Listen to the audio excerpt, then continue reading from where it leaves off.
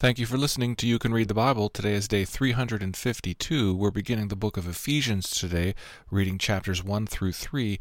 Your hosts are Dave Moore and Rhonda Hall.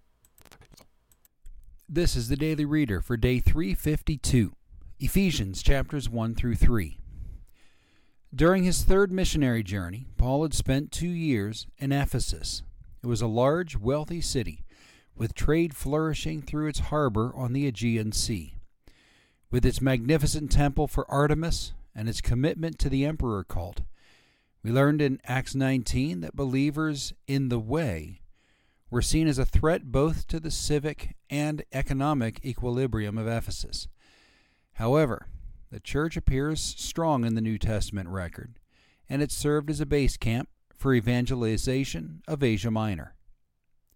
The letter to the church at Ephesus is, in many ways, the antithesis of the letters to Corinth and Galatia. It is distinctly not committed toward addressing a set of problems. It holds neither personal pleas nor intimate greetings, lending credence to the possibility that this letter was intended for all the churches in the region. After the introduction and expression of gratitude for the gospel, previous letters have trained us to expect the hammer to fall, but it never does. Instead, words like love, gift, riches, glory, and inheritance are repeated throughout these first 3 chapters, as Paul gushes over God's workmanship. Notice how the Lord as the primary subject comes to the fore, as Paul observes the character and authority of Father, Son, and Spirit fulfilling their purposes. One distinct point of celebration or admiration is the purpose of the church. Each of the 3 chapters leads to a conclusive statement about it. In chapter 1, the church is described as God's creation, Christ's body. In chapter 2, Paul presents an elaborate description of the church as the household of God, built on the foundation of the apostles and prophets, Christ Jesus himself being the cornerstone, in whom the whole structure, being joined together, grows into a holy temple to the Lord. And the benediction at the end of chapter 3 prays, "To him be glory in the church and in Christ Jesus." As in Romans, there is so much here that it might be necessary to let it just wash over you. Paul is beside himself with excitement. It feels like he wants his readers to be excited as well. Our verse for this week is Deuteronomy 6:5. "You shall love the Lord your God with all your heart and with all your soul and with all your might." Ephesians 1 through 3. Now let's read it. Ephesians 1. Paul, an apostle of Christ Jesus by the will of God, to the saints who are in Ephesus and are faithful in Christ Jesus. Grace to you and peace from God our Father and the Lord Jesus Christ. Blessed be the God and Father of our Lord Jesus Christ, who has blessed us in Christ with every spiritual blessing in the heavenly places, even as he chose us in him before the foundation of the world, that we should be holy and blameless before him. In love he predestined us for adoption as sons through Jesus Christ, according to the purpose of his will, to the praise of his glorious grace, with which he has blessed us in the Beloved. In him we have redemption through his blood, the forgiveness of our trespasses, according to the riches of his grace, which he lavished upon us in all wisdom and insight, making known to us the mystery of his will, according to his purpose, which he set forth in Christ as a plan for the fullness of time, to unite all things in him, things in heaven and things on earth. In him we have obtained an inheritance, having been predestined according to the purpose of him who works all things according to the counsel of his will, so that we who were the first to hope in Christ might be to the praise of his glory.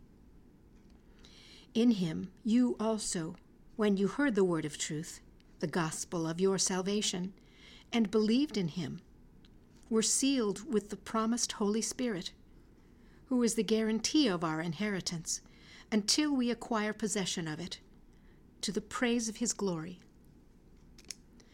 For this reason, because I have heard of your faith in the Lord Jesus and your love toward all the saints, I do not cease to give thanks for you, remembering you in my prayers, that the God of our Lord Jesus Christ, the Father of glory, may give you the spirit of wisdom and of revelation in the knowledge of him, having the eyes of your hearts enlightened, that you may know what is the hope to which he has called you, what are the riches of his glorious inheritance in the saints, and what is the immeasurable greatness of his power toward us who believe, according to the working of his great might, that he worked in Christ when he raised him from the dead and seated him at his right hand in the heavenly places, far above all rule and authority and power and dominion, and above every name that is named, not only in this age, but also in the one to come. And he put all things under his feet, and gave him as head over all things to the church, which is his body, the fullness of him who fills all in all.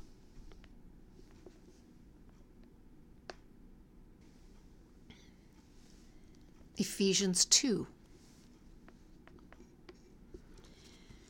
And you were dead in the trespasses and sins in which you once walked, following the course of this world, following the prince of the power of the air, the spirit that is now at work in the sons of disobedience, among whom we all once lived in the passions of our flesh, carrying out the desires of the body and the mind, and were by nature children of wrath, like the rest of mankind. But God, being rich in mercy, because of the great love with which he loved us, even when we were dead in our trespasses, made us alive together with Christ. By grace you have been saved, and raised us up with him and seated us with him in the heavenly places in Christ Jesus, so that in the coming ages he might show the immeasurable riches of his grace in kindness toward us in Christ Jesus. For by grace you have been saved through faith. And this is not your own doing. It is the gift of God, not a result of works, so that no one may boast. For we are his workmanship, created in Christ for good works, which God prepared beforehand, that we should walk in them. Therefore, remember that at one time you Gentiles in the flesh, called the uncircumcision by what is called the circumcision, which is made in the flesh by hands. Remember that you were at that time separated from Christ, alienated from the commonwealth of Israel, and strangers to the covenants of promise, having no hope and without God in the world. But now, in Christ Jesus, you who once were far off have been brought near by the blood of Christ. For he himself is our peace, who has made us both one and has broken down in his flesh the dividing wall of hostility by abolishing the law of commandments expressed in ordinances, that he might create in himself one new man in place of the two, so making peace, and might reconcile us both to God in one body through the cross, thereby killing the hostility. And he came and preached peace to you who were far off, and peace to those who were near. For through him we both have access in one spirit to the Father. So then you are no longer strangers and aliens, but you are fellow citizens with the saints and members of the household of God, built on the foundation of the apostles and prophets, Christ Jesus himself being the cornerstone, in whom the whole structure, being joined together, grows into a holy temple in the Lord. In him you also are being built together into a dwelling place for God by the Spirit. Ephesians 3. For this reason, I, Paul, a prisoner for Christ Jesus, on behalf of you Gentiles, assuming that you have heard of the stewardship of God's grace that was given to me for you, how the mystery was made known to me by revelation, as I have written briefly. When you read this, you can perceive my insight into the mystery of Christ, which was not made known to the sons of men in other generations, as it has now been revealed to his holy apostles and prophets by the Spirit. This mystery is that the Gentiles are fellow heirs, members of the same body, and partakers of the promise in Christ Jesus through the gospel. Of this gospel I was made a minister according to the gift of God's grace, which was given me by the working of his power.